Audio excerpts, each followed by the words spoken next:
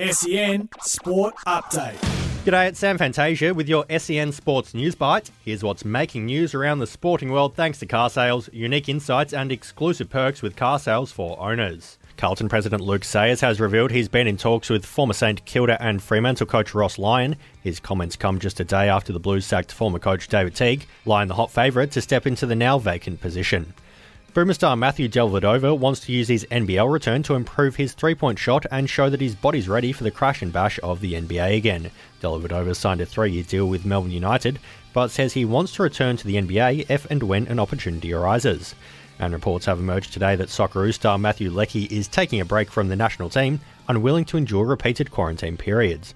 The Socceroos begin the third stage of World Cup qualifying against China in Qatar on Thursday, forced to play in a neutral venue due to Australia's quarantine requirements on all arrivals from overseas. Those are your SEN Sports News Bites, brought to you by Car Sales. SEN Sport Update.